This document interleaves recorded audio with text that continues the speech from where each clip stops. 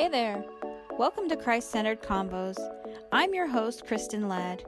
Thanks for joining me as we talk to believers within the Christian Fellowship Ministries to hear the amazing stories of how God has transformed their lives. My prayer is that through each episode we can be encouraged, uplifted, and inspired to press on towards the calling God has placed on each of our lives.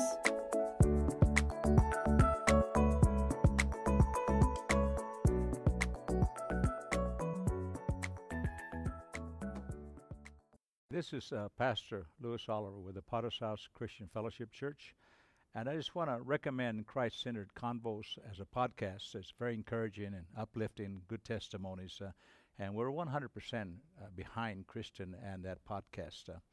And so also, those of you that are listening, if you have not gone to our website, it's renoforjesus.com, renoforjesus.com. Thank you. Hey guys, welcome to this week's episode of Christ-Centered Convos. This week we have an interview with a brother who has been an example to so many people within the church, the way that he's constantly bringing in, whether it's people from his school or people that he's worked with or people that he's ran into at the gym. This young man has been an example to so many, and although he's had his own struggles and decisions that needed to be made, it's just an encouraging message about how you can be in the church and the choices that you make can impact your life and your walk with God. So I hope you guys enjoy this interview with my brother Royce Trumbull. Here it is. Hi Royce, thanks for joining me. Yeah, of course. So I'm super excited to get your testimony because seeing the way that you've rose up and the influence that you are and the way that you're constantly bringing in like your friends or whatever. So I just want to get your testimony and hear about all that God has done in your life. So let's start out with like, you were born and raised in the church, right? Yeah. Ever since you were a baby, right? Yeah. Okay, so tell me more about like your childhood and how that was for you growing up in the church. I think it was pretty similar to a lot of people in the church. As far as the standards, my parents were pretty strict. I wasn't allowed to watch Harry Potter or anything like that. But my parents had a lot of really good standards. They disciplined me my whole life. They were really loving too, because there's a balance between love and discipline. For the most part, they stuck to the standards of the biblical standards and standards of our fellowship. Yeah, definitely great examples for me. Yeah, I think they're great examples in the church as well. That's why we see the great example you've become. So, like, as you're growing up, like, do you have a memorable, like, time when God became real to you as a child, or how was it like growing up? You're just in class, going to Sunday school. I mean, God was, for as long as I can remember, I never doubted if God was real. He was always pretty evident in our lives. I remember street preaching with my dad when I was like 4 or 5. We would go downtown, and he's on top of benches, street preaching to all these people, and they're yelling at him. And I remember this one lady walked up to me, and she had piercings all over her face and tattoos. And she saw me looking up at my dad, and she goes, "I feel sorry for you." And I'm like, "I feel sorry for you." I'm like, I don't know what the... How old were you when that happened? I was like 4 or 5. Oh, wow. So I don't remember ever not knowing God, or at least knowing that he's real. Okay. So then as you're growing up in the church and everything, when did, was there, do you remember the time when you, like, fully got it, or when, like, you accepted Christ into your heart? Because I think there's a difference. Don't you think there's a difference between, like, just coming to church and you actually, like, getting it on your own and making that choice for yourself to accept Christ? Yeah. I don't think there was a definite point, but I just remember as a kid being pretty saved and righteous and being full in and not, I don't think I was faking it at all when I was a kid and in Sunday school. And You don't feel like you were just like going through the motions or just doing what you had to do because your parents were bringing you here. It was not like that for you. Well, there were some Wednesdays where I didn't. I wanted to trick my parents into thinking it was Tuesday, so I didn't have to go to church. But no, I would say for the most part, I was pretty saved as a kid. I mean, I did Huh. some bad Well, stuff, that's but So, when do you think you came to the full understanding or realization of who God was and who Jesus was and what He had done for you? Like, how did? well, I'm still realizing more and more what dying on the cross did for me, because that's something that takes a long Right. time I to think it's a understand. lifelong Yeah. like pursuit, but like as you're growing up, because we've talked before, and when was the turning point for you, or when did you come to that point where, like, as you're growing up in the church, like once you got into high school or whatever, into becoming a teenager, were there struggles along the way for you? Well, I was definitely brought to a crossroads when I started coming up in my teenage years. So going to high school, there was a battle definitely between, going along the narrow path or going along the wide path. But I Yeah. was, there came a point to where I never, I didn't really go in all the way, and I was becoming more and more lukewarm to the point to Hmm. where I lost my salvation. At what age was that you came Um, to that crossroads? it was a gradual thing, but I would say Right. around 16, 16 is when it 15 came or, yeah, like 15 or came 16. to a head where you were like, oh, where you realized that you were drifting farther away, or where you realized that you were away? Well, the influences became, more and more evident in high school. Yeah. And one of the leading things that actually caused me to backslide at that time, I think it was like one of the major turning points, because before that, I was still lukewarm and I was still battling and coming in and out, saved one Sunday, not saved the next. But So just going through like the struggles of being a teenager, the struggles of uh, trying to live for God and be involved in the church, and then being in high school and being a teenager, and so like the war between those two lifestyles got to you, or how do you? well, it was I just think that was definitely the influences. Because Yeah. when I was a kid, I was definitely protected from a lot of things growing up from my parents, just because they were good parents. And so I didn't really experience a lot of things that, I thought were different than what everybody told me. And so, Hmm. my parents would always say, if you did this, then, this is going to happen. And, how bad drugs and alcohol and partying was, and relationships before you're ready, and all these things. And I always, coming up in high school, I start to doubt what my parents always told me, because I wanted to experience it on my own and see what I thought Right. first. I feel like that happens to a lot of church kids, to where, like, you know, us parents, we can do the best that we can to try to guide you, but there comes that point when you have to choose on your own. So for you, it was when you were around 15 or 16.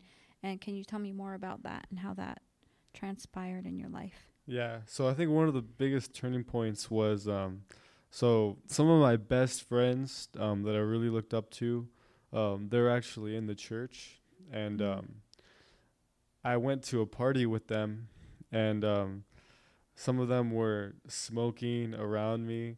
And the first time I actually ever Hmm. smoked was around, supposed to be church kids.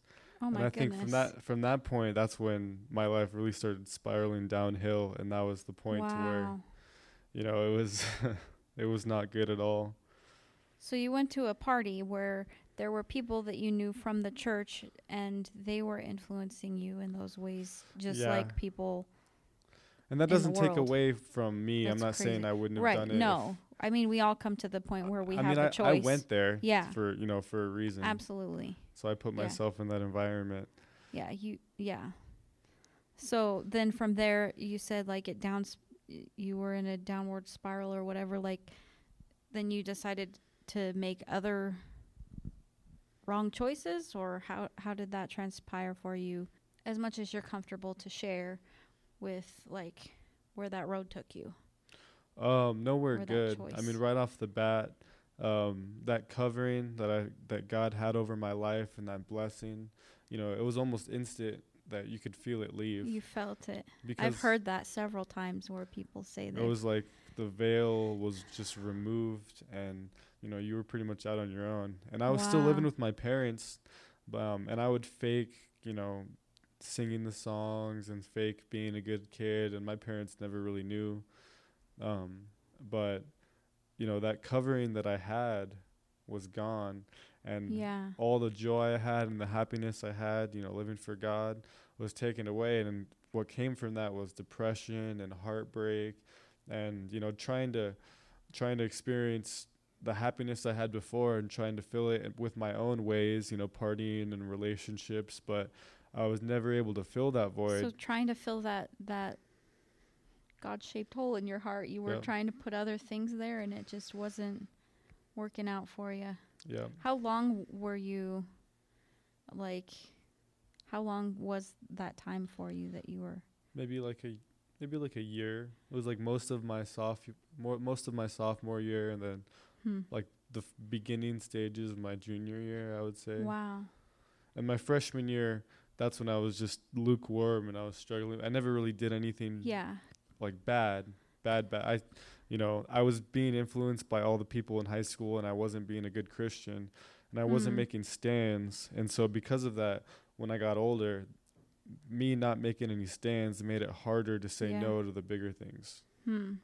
And like they say, it's a very slow, subtle, like almost to where you don't even realize it, that you're drifting farther and farther away until you make that one choice that Yeah, That- definitely.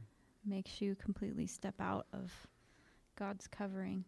So then, at some point in your junior year, God was able to draw you back in. Can you tell us about that? Yeah, well, I mean, God was working on me that whole time.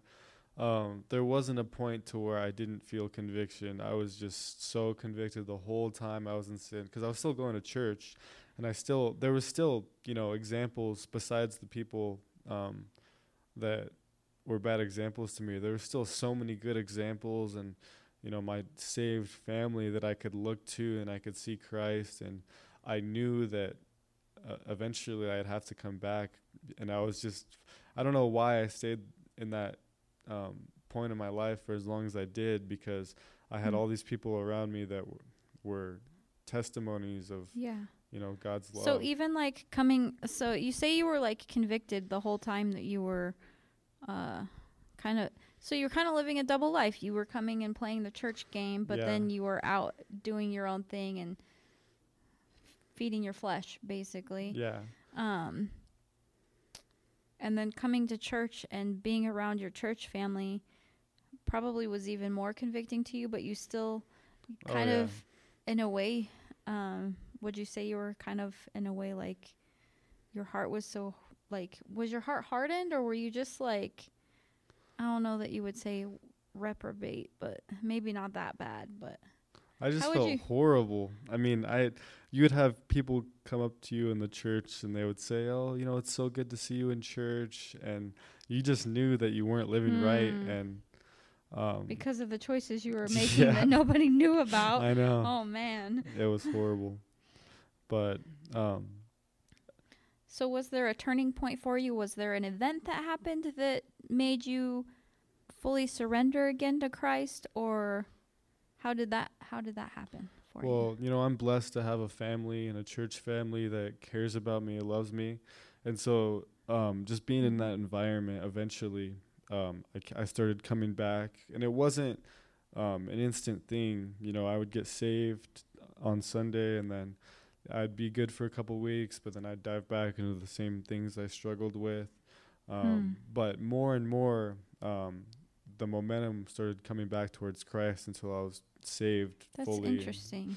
But at conference was definitely a solidifying point because in that time, going to conference and coming back and then getting refilled with the Holy Ghost. The power that you feel when you're at conference Yeah. does something to you. Oh yeah, it was really good. And that, I think that's definitely a reference point I can look to where, not that I got saved, but that I just got strengthened so much to where, that you kind of knew the choice that needed to be made. yeah, What conference was that? I don't remember. I want to say 3 or 4 conferences ago. It was before COVID, so I'm not Oh, sure. okay. January 2020? Yeah, no, you're right. It was January. January 2020? Yeah. Wow. Yeah. Cool. So you came back from conference and you knew that you had this choice to make, and then how did that help you to move forward in your walk with God? Well, it just helped so much. I mean, there were so many good sermons at the time that convicted me not only about, of course, wanting to be saved, but the steps that you take to continue living for God, and, of course, prayer and reading your Bible and witnessing and doing things for the glory of God. And that conference was just really solidifying for my walk after that. God is good. The way that he works things out. I think it's awesome that it's not awesome that you left God, but the example that you are in our church to the youth, I mean, even to older brothers and sisters in the church, the example that you are and just the fire that you have, it's encouraging. So to me, I'm grateful that even though you did take that time to kind of see what the world was about, it was a short time. To me, that's one point amazing. I kind of want to highlight is back when I was in that lifestyle, I used to be in drama. And so we'd always do these cheesy skits where everybody's partying and, it's like, come on, just try this one hit, or whatever. Come on, it's your first time. And it's like all this. But I was at a party and like a real one.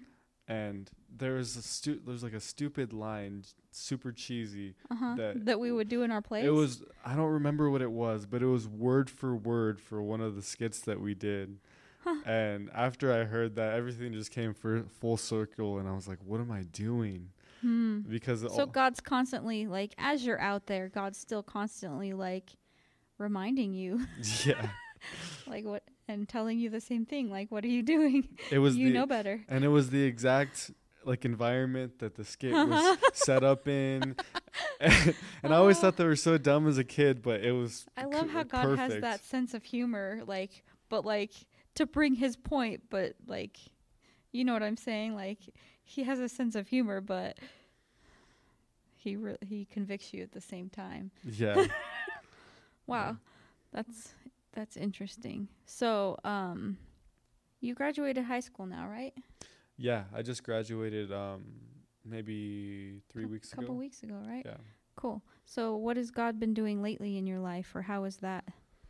How's God moving now that so it's been about a year or so, a year and a half since you decided to go all in for God, since you came back. So definitely, I think the biggest thing that changed is the perspective that I look at people. Because when I was in high school, I didn't really have the heart for people that I have now. And an example of that is because of COVID, the fourth quarter of my junior year, all the way up to graduation, I did online school. And so I didn't see any of those people. That I missed my whole senior year. Wait, so do you think that had an effect on you being easily able to choose God over, I think it helped. your friends and stuff? But there was still, I still had, all the contact information of all the people. It was still Right. there, and they, Well, of course. but it did help. But what I was gonna say is, because I didn't see those people for so long, Yeah.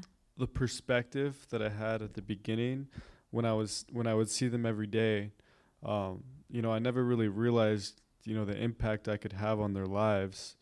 But when I saw them at graduation, we went actually the day before graduation for the rehearsal. I saw them, and the whole focus just shifted, and I just wanted Wow. to like tell as many people as I could about Jesus, because I never, fully took advantage of the gospel until that point. And so, but now it's like I have a day. I have, 2 hours of the rehearsal and then graduation, and so I'm just like on a mission to, witness to Wow. get phone numbers and do as much as I can.